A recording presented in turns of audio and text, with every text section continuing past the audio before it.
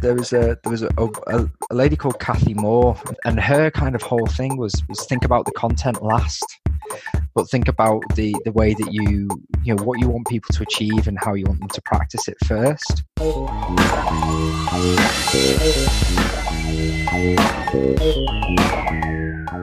Hi everyone, and welcome to this episode of the EdTech Podcast, part of the VocTech Podcast Learning Continued series, which seeks to explore the intersection of adult learning and tech. This series is supported by UFI VocTech Trust, and my name is Sophie Bailey.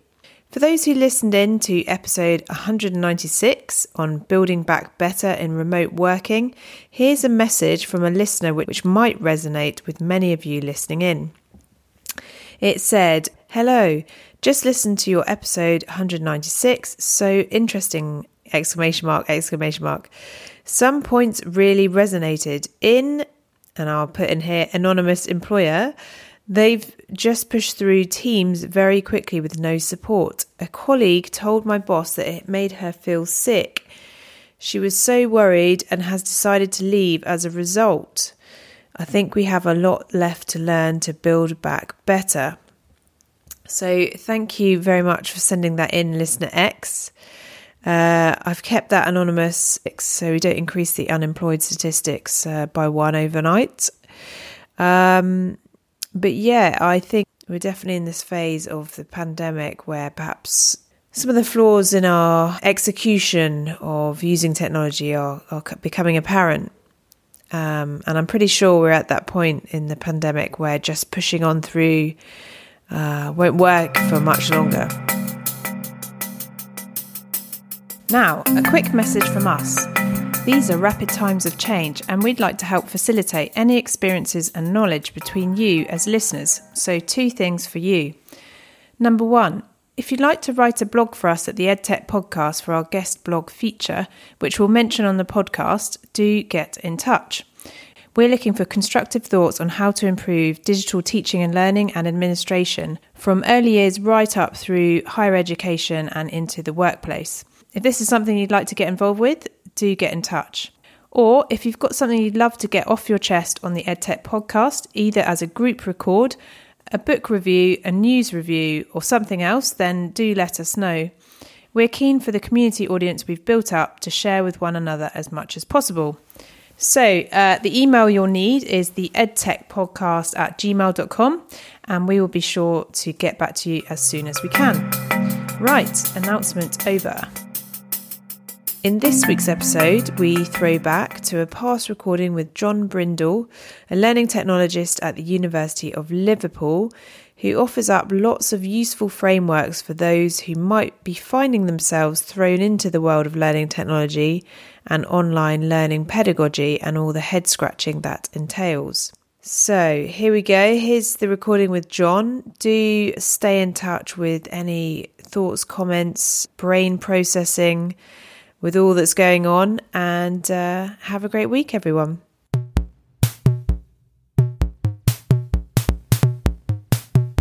So, yeah, it's fantastic to have John Brindle, who is a learning technologist at the University of Liverpool, the Management School department. So welcome, John. Hi there, you okay? Not too bad, thank you. Great. What's the weather like where you are? Freezing cold. A room that I think's been built on an Indian burial ground because I'm freezing in here. Okay, it just makes me feel slightly better. Yeah, it's also quite chilly down here. So, for our listeners, a little bit of background. John joined the management school as a learning technologist, focusing on the thoroughbred horse racing industry, MBA.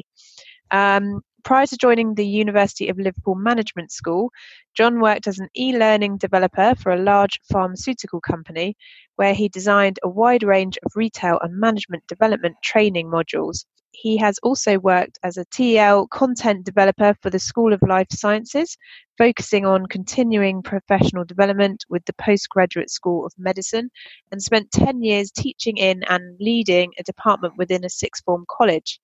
He has a broad understanding of learning and teaching strategies, particularly in relation to the use of technology, and is skilled at working with subject matter experts to translate their courses into blended and fully online student experiences. So welcome, John. Thank you very much. That sounds quite impressive, actually. I'm quite It does. You've impressed done with a good job myself. there. So first of all, let's talk about learning technology in relation to thoroughbred horse racing. How does all that work? So the thoroughbred horse racing MBA kind of came out of an industry requirement.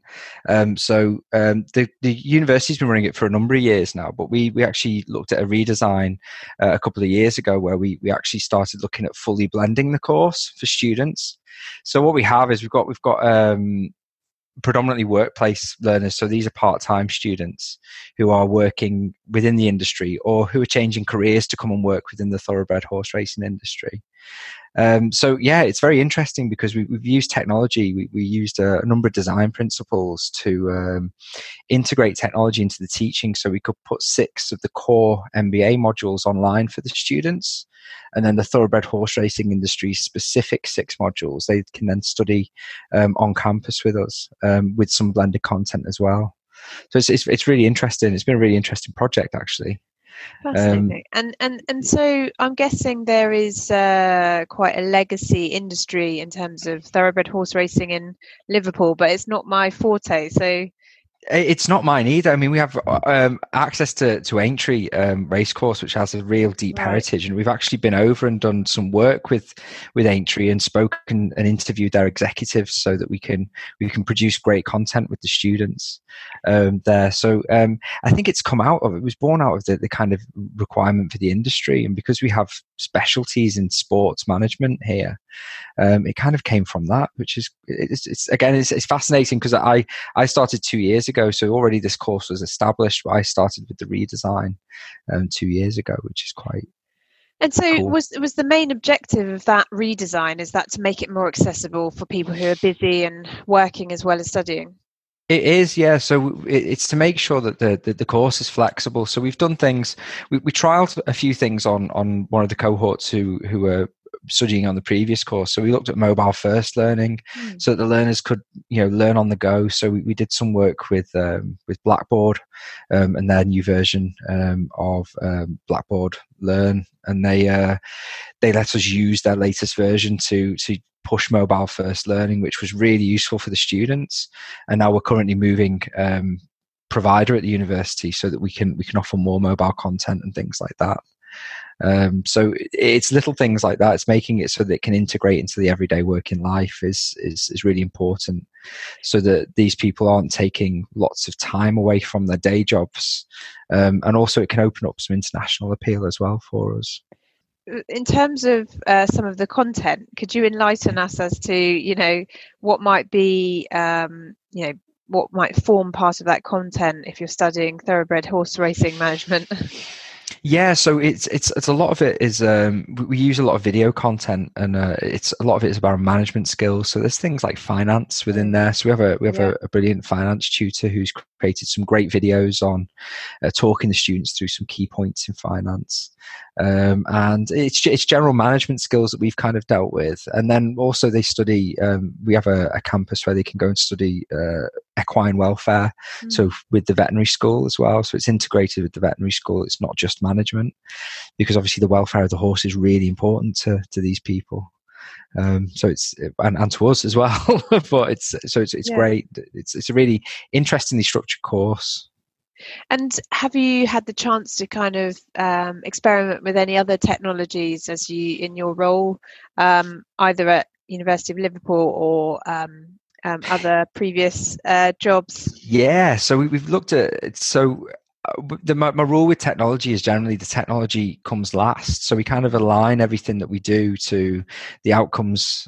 So it's all based on constructive alignment. So if we can enhance that experience with a bit of technology, then it's important to look at how we can enhance and how that then feeds forward to what the students are going to learn and ultimately produce as an assessment. So what we've looked at previously is I developed a system, an artificial intelligence system that took videos the students had reflected, turned them into word clouds so that they could see the general gist, but then it would use sentiment analysis to analyze whether that student was being positive or negative in their main language, so they could get an idea of self-reflecting based on a video that they created that was, all went through IBM Watson to then transcribe, produce a word cloud, and analyze the sentiment of that. So some really cool little things, because the students could then look at that word cloud and go, oh, actually this topic that we've been discussing, I've not been feeling great about that. So how can I address that? So trying to help look at self-reflection as well, because I think a lot of things, and that was again focused around MBA. I think a lot of things with MBA is those practical skills of being able to reflect and apply that learning. So we can use technology to enhance that. It just kind of helps a little bit. That's really and we use these really cool little swivel robots, and you just put an iPad in the top and it follows the student when they walk around and things. It's dead cool. It's fun. I love technology, so it's kind of doing little things like that. It's really good fun. So the robots, what was the purpose of that one? Well, it was actually more ease of use, because the students just had to push one button to record a video and then push the button again and it would upload to the cloud. So it was mainly for the software, but then the fact that we had the flexibility that if we wanted to use it to, say, record them giving a presentation, then if they moved, then they would always stay in the center of the frame whenever they were moving around. So it kind of makes it a little bit better in terms of the what they're looking at, and whether they can look at their own body language while they're presenting and things like that as well. Fascinating. Yeah, I mean, that's so interesting, because so much of connecting with other people is, the words we choose and how we convey messages, and usually you just kind of get through it and on to the next thing. So being able to take stock and learn and from that experience as well must be huge. Yeah, it's really cool, and obviously my role, I'm not an academic, I'm not student facing, but it's my role is to help these students, help the academics and encourage them to use technology in a really constructive way with their students.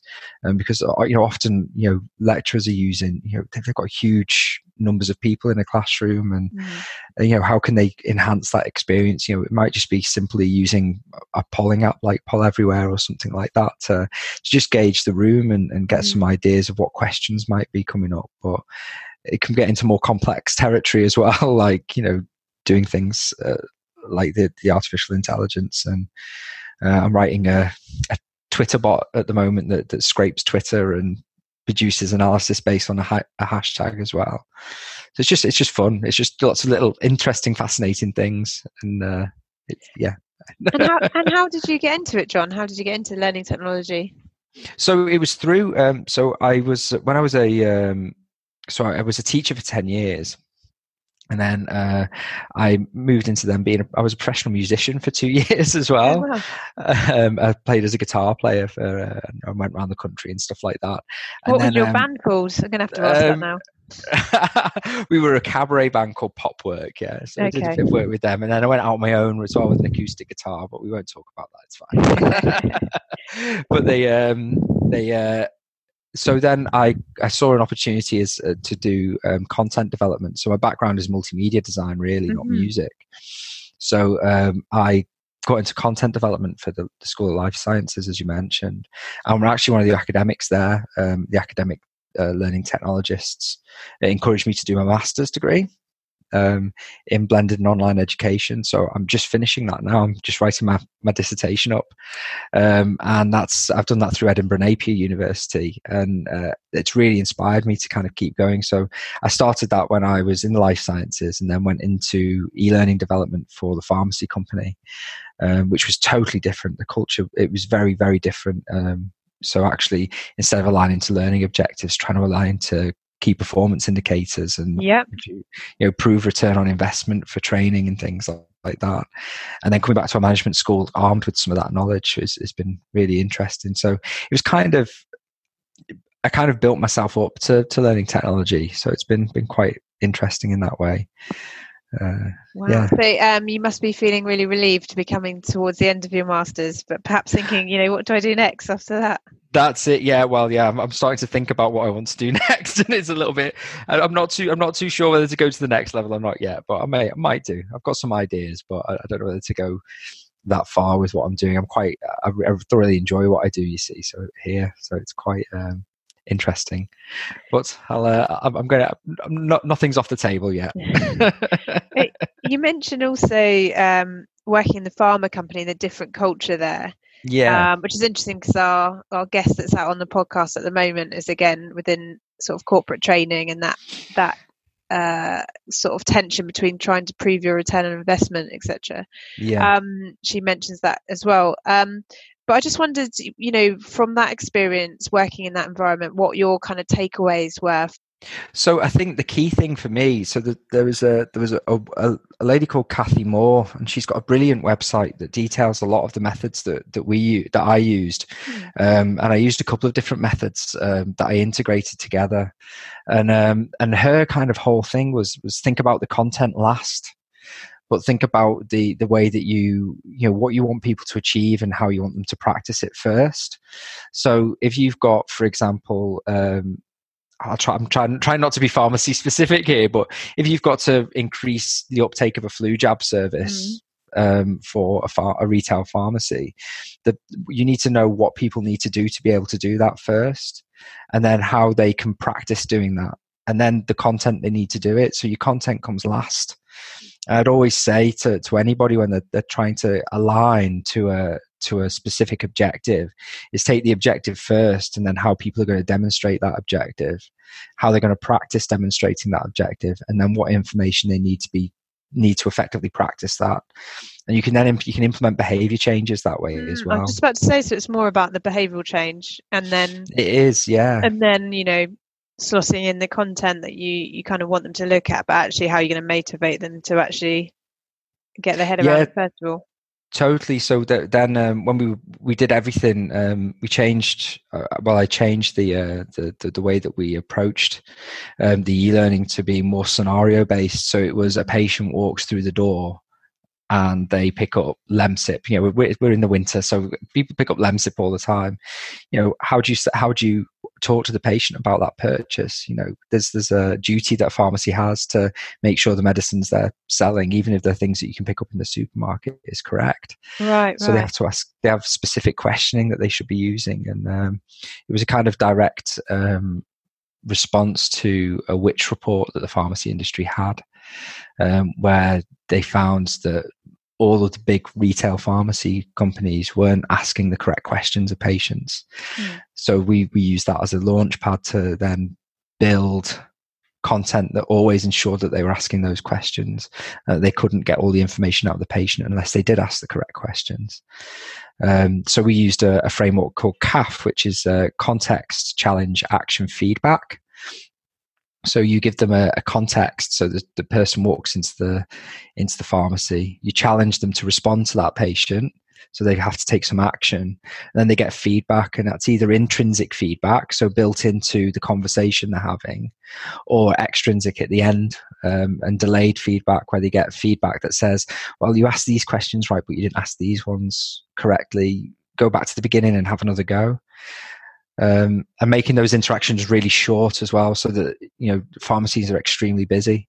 Yeah. So making them extremely short and punchy, so that the information's there, they can work through the scenario, and if they need to, they can take it again in a matter of minutes.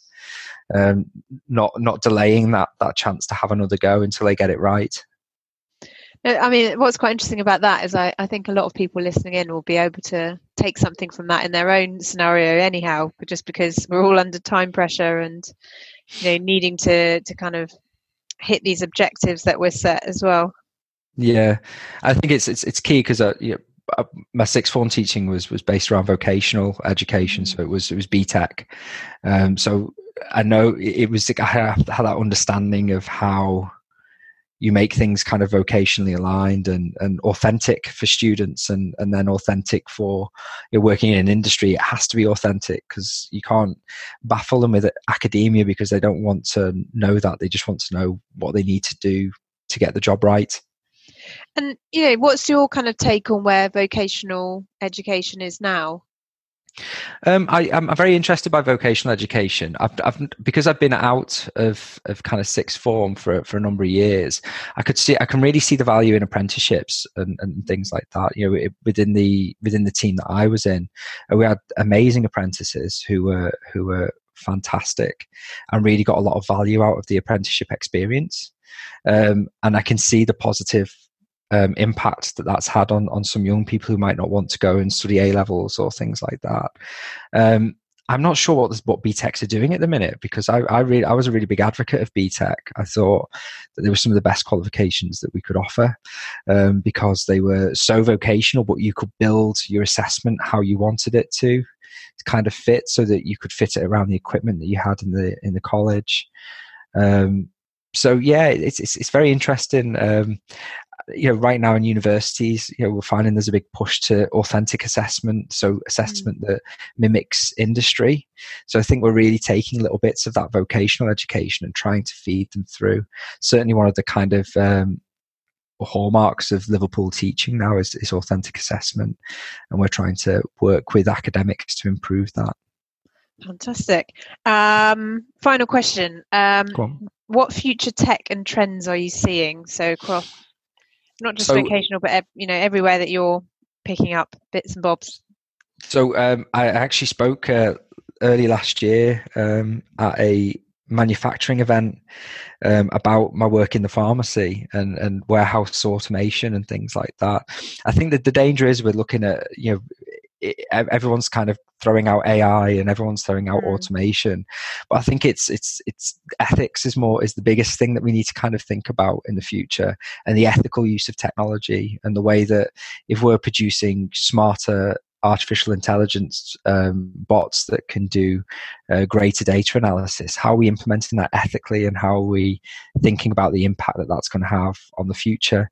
We always hear the talk. We've got Education 4.0 that JISC have kind of spearheaded, and actually I spoke about that at the Alt-C conference this year with Professor Julie Salmon, and we ran a workshop on what are the future things, what are the barriers to enabling Education 4.0. And it was really interesting to see that everybody came up with the same things. It was systems. So I think universities need to get a handle on the way that their systems support future technology. So when we do come into looking at, analytics and big data and artificial intelligence and how we can use those to kind of facilitate and enhance experience, I don't think you're ever going to get rid of teachers. I don't think you're ever going to get rid of learning technologists, I hope. But I think I think more and more we're going to be seeing that kind of support from those things. So curated content's quite a good one, where artificial intelligence can help, because artificial intelligence can help curate content that kind of fits into what you're studying or what you're learning. So that's really, I think I kind of talked around it a little bit there, but it's kind of, I think definitely ethics is my big thought, is that it's less about the technology, it's more about the people and what we do with the people as a result of changes in technology. I was interviewing the head of Salesforce France last month, and he talks about Industry 5.0. And that will be, the fourth industrial revolution plus ethics. I think that's a massive one, ethics and philosophy and building that in. But I mean, we've got to, there's a great book, I can't remember the author now, it's called Life 3.0, and he talks about the technology, the intelligence explosion, where artificial intelligence becomes more, he calls it general artificial intelligence, so something that isn't programmed to do a specific thing, but is generally intelligent. And he talks about that possibly coming into fruition, and whether that will happen in our lifetime or whether it will happen at all is very much up in the air at the minute. And that's fascinating. Life 3.0, I think it's called. I can't remember the name of the author there. Max Tegmark. I have got it at home as well, but I think I'm about a third of the way through it, and then my human brain gave up. So, but no, it's a good one. I enjoyed that. Brilliant. Well, if people want to find out a little bit more about your work or follow what you're doing, are you a Twitter person, or how do you go about sharing what you're up to? I'm on Twitter, so I'm quite active on Twitter. So I'm at John Brindle Tell, all one word, and that's BRINDLE. And I generally post about what I'm doing. I'm going to get back into blogging. I feel like I should be blogging a little bit more, so I'm going to start looking at that again. I do have a blogging space, but it's currently under construction. Under construction. I love that. Okay, brilliant. Well, John, thank you so much. I really enjoyed all your frameworks that you shared with us as well, because I think that's always useful to have something to tackle the challenges with. So thank you for sharing those, and keep in touch as well. Yeah, thank you for having me, Sophie. I really appreciate it. Thanks for listening, everyone. We've got more Build Back Better episodes coming up with insights into the working lives of those building our new realities in remote working and online learning. And every Thursday I'll try and get out a throwback episode to pre-COVID times for a bit of light relief as well. So for now, thanks so much to John, to UFI VocTech Trust, and to you all for listening in. I'm busy working hard on our new series coming online in September. And also we've got episode 200 coming up soon. So I don't even know yet who will be featured on that episode. So hopefully it will be one to remember. And thanks again. Have a great week. Bye-bye.